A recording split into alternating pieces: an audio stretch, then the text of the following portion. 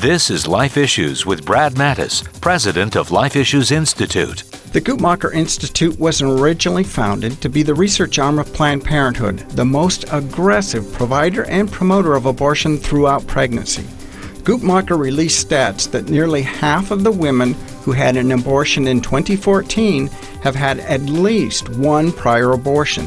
The data support ongoing evidence abortion continues to be used as a form of birth control. Guttmacher also found women who paid for their own abortions versus having insurance or financial assistance cover the cost were less likely to have a previous abortion. This is a good argument against tax funding of abortion. It also supports Texas' recent legislation to stop insurance companies from including abortion benefits with their policies. Women who have to pay are less likely to abort. Follow us on Twitter at Life Issues USA and stay informed, more informed than you've ever been.